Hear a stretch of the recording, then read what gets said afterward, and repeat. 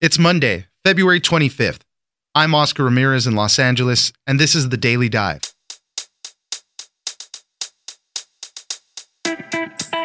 Another big week in politics is coming up as the president is making his way to Vietnam for the second summit with Kim Jong-un of North Korea. Still aiming for the goal of complete denuclearization, the president says he is in no rush as long as missile testing has stopped. Ginger Gibson, political reporter for Reuters, joins us for this and the House vote to overturn Trump's emergency declaration. Next, new research suggests that a controversial gene editing experiment to make twin girls in China resistant to HIV may have also altered their brains and enhanced their ability to learn and form memories. Lulu and Nana had their genes modified before birth using the CRISPR editing tool. Antonio Regalado, reporter for the MIT Technology Review, joins us for more on the CRISPR twins. Finally, emoji are having another moment. As we use them more in our everyday communication, it's increasingly starting to show up as evidence in court. Between 2004 and 2019, there has been an exponential rise in emoji and emoticon references in U.S. court opinions. The problem is, not everyone can always agree on what the emoji actually mean. Dami Lee, reporter at The Verge, joins us for Emoji in Court. It's news without the noise. Let's dive in. Our objectives are clear. Our mission is clear. President Trump's also said this is going to take time.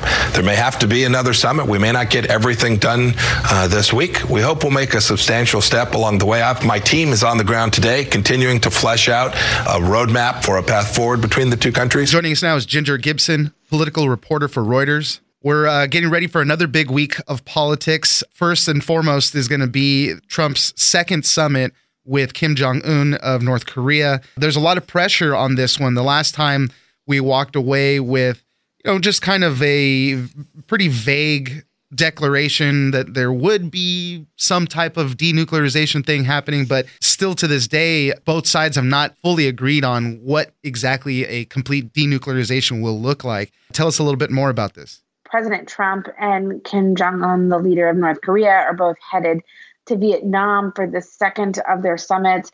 After the first one, Donald Trump declared victory, said it was a great win. And then there was a lot of criticism afterwards that he hadn't actually got the North Koreans to agree to anything, that there wasn't a denuclearization, that they could still very easily continue their nuclear program, and that more needed to be had. So now here we are at meeting number 2. And this time I think it will be harder for the president to declare victory if there's not real tangible steps or agreements or something more. We saw Secretary of State Pompeo Sunday morning on CNN and on Fox News saying that he did think that there would be more demonstrable steps. He did think that there would be something clearer that could be pointed to this time, and that they were engaged in the process. And then you had to let the process sort of play itself out. The president himself also said, he's in no rush because they're not testing missile launches anymore. So it's kind of okay, just tamping down expectations. And then if you look at his Twitter feed, the president is saying, Chairman Kim realizes that without nuclear weapons, the country could fast become one of the great economic powers anywhere in the world. So I know this is the line that he's feeding Chairman Kim there to say, hey, get rid of these things. Then we can work on sanctions and things like that and bring some more money back to the country. We have to try to piece together a little bit how much of President Trump's tweets are targeted at the North Koreans, are targeted at our allies in other countries, and are targeted at his own voters. We know that his strong base follows his tweets very closely. And we also know, if we look at his polling over the last 2 years, his approval ratings were the highest when he met with leader Kim Jong-un the first time. That might be why it's not a coincidence we see them meeting again. Right. So this is really a multifaceted effort on the president's part. Yeah, I mean, even though nothing really substantive came out the last time, they have not been testing as many missile launches or anything like that. So that is kind of a win for the president. And, he continues to tout that. Another big thing that people were saying was going to happen was the release of the Mueller report this coming week. It now seems like that might not happen, but it's still, all signs point to it is ramping down.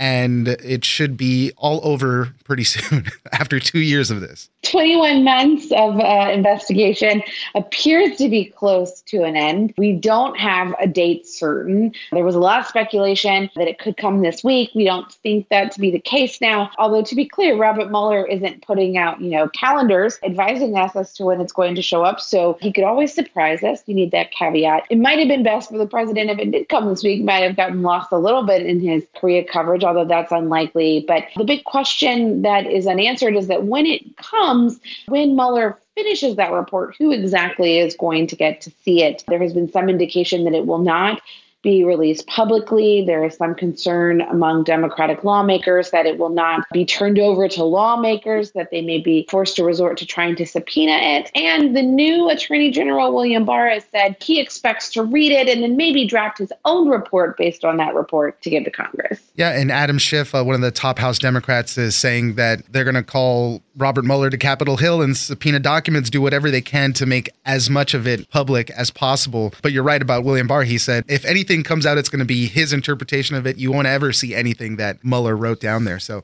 we'll see how that develops as well. And then the last big thing that's going to be happening this week, House Democrats set Tuesday to vote on overturning the emergency declaration to get more funds for the border wall. It's expected to pass in the House. The Senate is a different story. They need, I think, 4 Republican members to come across and vote against it. Easily going to pass in the House. There is still a good chance that it will pass in the Senate. Maine Senator Susan Collins has said she intends to vote with Democrats. We saw even Missouri Senator Roy Blunt on television Sunday morning saying that he is undecided, leaving open the possibility that he would vote with Democrats. He's a pretty conservative guy, so if you lose Blunt, you might be a sign that you're losing a few more. But really, most Republicans think that it could be a free vote, that Trump would veto it, that they would be unable to get the support to override that veto.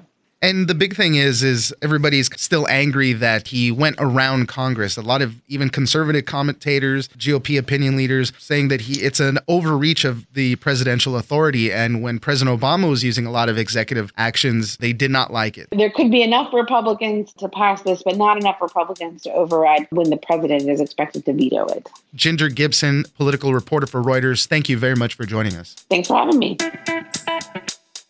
Is your New Year's resolution to get a new job? Then it's time to get to know Express Employment Professionals. Your local Express office is your connection to a new job. You can even complete your application over the phone. Express prepares job seekers for interviews and has relationships with businesses to find you a job. Job seekers never pay any fees at Express, and each year, more than 500,000 people find work through Express. Find a location near you at expresspros.com or download the Express Jobs app. One Express associate, Ian, said, I began my job search online while finishing my undergrad degree. I applied for an electrical job and was asked to come in for an interview with Express. I interviewed for the job the next week and then started later at a new job as a panel builder. Ultimately, I was offered a full-time position with an Express client company, and I truly enjoyed all aspects of my job, the work, the coworkers, and the pay. I owe this opportunity to Express, and I want to thank Express. Don't go it alone any longer in your job search. Get to know Express. Visit expresspros.com or download the Express Jobs app.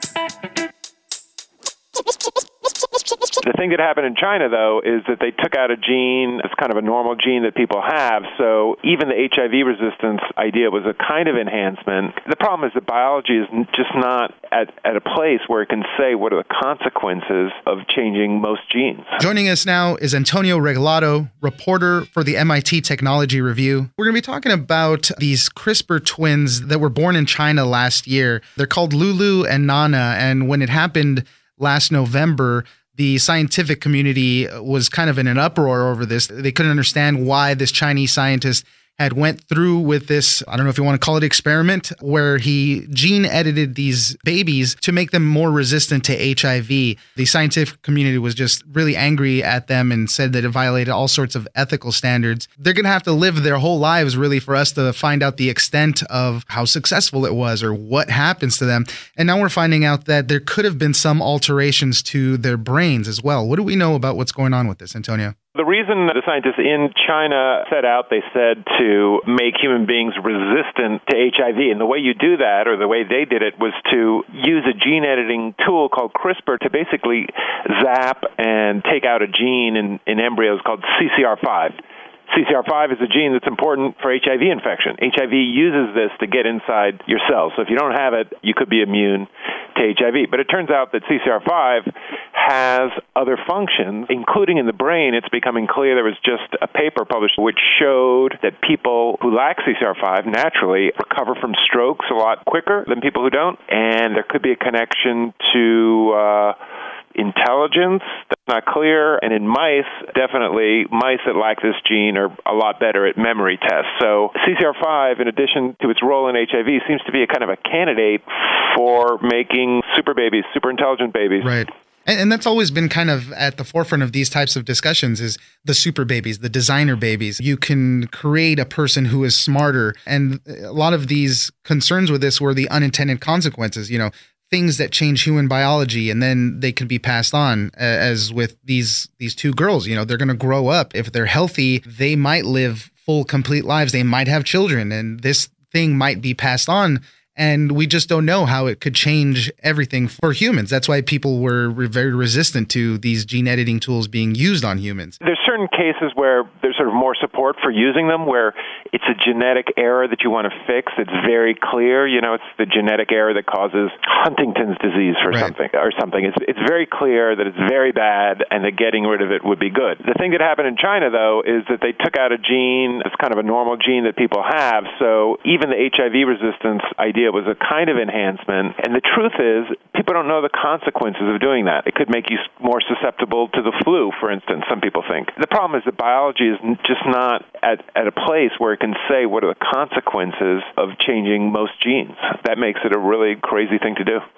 The World Health Organization has formed a new committee to set guidelines for scientists who are editing human DNA. They're going to come out with some type of regulations, recommendations, guidelines, whatever they want to set up. But catch us up with what's going on with this Chinese scientist right now. I mean, where he was working, the lab has kind of said, hey, he did all of this without our permission. The scientific community at large has not agreed with what he did at all. To tell you the truth, you're mentioning this new World Health Organization committee. There have been a lot of committees weighing in on this gene editing, and most of them have said, well, maybe you shouldn't do it, or you should do it really carefully and only for certain conditions. So they've kind of given a yellow light to the whole process. They really have. And this scientist in China, J.K. He is his name, he just sped through the yellow light. So the scientific community itself has kind of endorsed these approaches, and I think that they're a little bit responsible for the fact that it happened. Where is J.K. He, you want to know? Last seen under a form of sort of house arrest by the New York Times. They found him at his university up on a balcony, but barred in and with lots of guards outside his apartment. As far as I can tell, no one has heard from him recently, and so the question of where he is and what is happening to him is a big one. There is an investigation in China. It's really unclear what kind of penalty he might receive.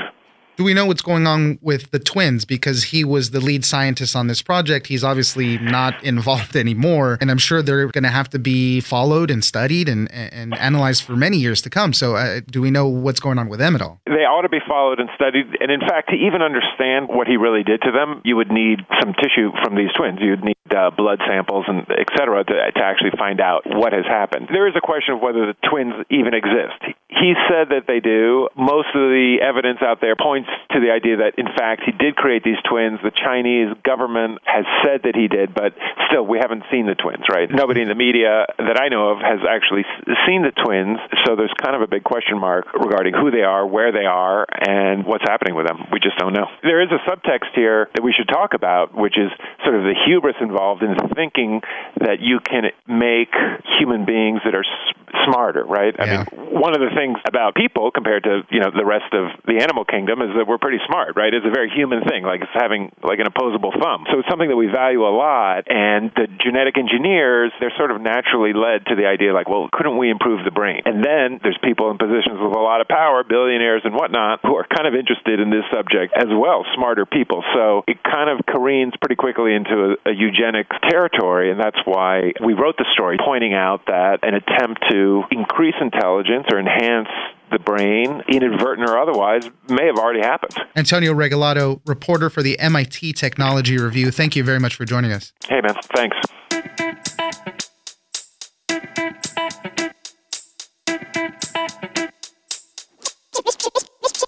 There's just a lot more emoji showing up, and it's happening across like all types of legal cases. So it most frequently happens in sexual harassment cases, but it can also show up in contract cases. Joining us now is Dami Lee, reporter at The Verge. I love stories like this that talk about language and the way we use technology and how everything is changing, and then also how rapidly everything is changing. Right now, emoji and emoticon are showing up in court cases at an exponential level, and the courts aren't really prepared. I mean, you just think in your own head when somebody sends you a message and you lean over to the next person and you say, hey, what do these emoji mean? Or I don't know what this one means. I think it means this. So that's kind of what's happening in a lot of court cases. Tell us a little bit more about this. So 30% of all the cases that had emoji, out of like all the emoji tracked from 2004 to 2019, 30% of those cases all appeared in 2018. So, these emoji are showing up exponentially, and the first case of it was an emoticon in 2004, and as we head towards, present day, we're seeing more emoji instead of emoticon. And that's happening because, people are communicating with each other more, whether it's over text message or Instagram DMs, any kind of communication that's happening. There's just a lot more emoji showing up, and it's happening across like all types of legal cases. So it most frequently happens in sexual harassment cases, but it can also show up in contract cases. There was a case in Israel where a couple was sued for not following through on a deal they had with a landlord. They made it appear like they were going to sign on an apartment, and they sent a bunch of these enthusiastic emojis, like ranging from a chipmunk to a champagne bottle and a comet. And the landlord took this enthusiasm to mean that they were going to sign the lease. And then when they ended up dropping out and stopped responding to the landlord said they acted on bad faith, and they were actually charged. They sent an emoji back with a champagne bottle. Okay, maybe that one means a celebration. Mm-hmm. A squirrel and a comet. Yeah. a little harder to decipher. What does that really mean? So, in a casual text, you can say, hey, somebody's excited about this. Yeah, let's go for it. But for the courts to have to kind of decide the intent behind that, what was the context of all of that, that could get into some murky territory. There's a University of Santa Clara law professor. His name is Eric Goldman, who's been tracking a lot of these. And as you said, it started in 2004 with the emoticons, and you can even see the trajectory of how it changed. In about 2014, 2015, there was that big shift where people weren't using emoticons so much anymore, but the emojis had taken prominence there. Give us a few more examples of how these emojis are playing out in some court cases. There was one in the Bay Area after a guy got arrested in a prostitution sting. It's interesting because none of these cases that are tracked didn't really hinge on the interpretation of a particular emoji, but it was rather that the emoji were providing like evidentiary support. So in the Bay Area case, it was a case about sex trafficking, and the defendant was sending these Instagram DMs to a victim and sending her messages like, "Is you down for the crown?" And there was a crown emoji, and they brought in an expert to testify that he's basically asking her if she will accept him as his pimp, and the crown symbolizes the pimp is the king. And what's interesting about this case is that the expert that was called in here, he's not an emoji expert, but he's an expert specializing in sex trafficking cases, and they are familiar with the phrases and terms that are used in those communities. So there's not really any person who can be called an emoji expert, just because emoji have so many different dialects and they have different meanings depending on who's using them. So in these future cases, even if more emoji are showing up, we're not going to see emoji experts being called in. And that's the interesting part of this. As you said, maybe some of these cases haven't necessarily hinged on these emojis being like the thing that's going to turn the case around. But increasingly, as this becomes the norm in our communication, and they're constantly seizing electronic communications for people to prove whatever they need to in a case, these emojis are going to be just more prevalent in that. And yeah, there is no emoji expert. I think there was a case where it had to do with some sexual harassment, and an set of emojis was sent that had horses and then one that looked like a muffin. So the lawyer had to say, what does this mean? To just one of her colleagues, and they said, oh, I think it means stud muffin. And then they had to go to court and argue that these texts meant stud muffin. And yes, the guy was being harassed and different things like that. So these interpretations, while they might not be the linchpin right now of a case, but you can just imagine it showing up more and more. Right. And it just gets so complicated because emoji are also depicted differently across different platforms. Yes. So if you have an iPhone, you might be seeing a different emoji than an Android user. In addition to that, some of these emoji aren't even being printed in court opinions just because the electronic documents, they can't handle emoji. Yeah, that's so important. I've only had an iPhone I had a BlackBerry back in the day and then iPhone, and that's the only thing I've had. So I don't even know how some of these emojis would show up on an Android. And I know that there are differences, but a smirky face on my iPhone could mean something totally different on Android. So it's just interesting to see how the prevalence of these emojis now and the way we use it in communication is showing up in these court cases. It's so interesting. Dami Lee, reporter at The Verge, thank you very much for joining us. Thanks so much for having me.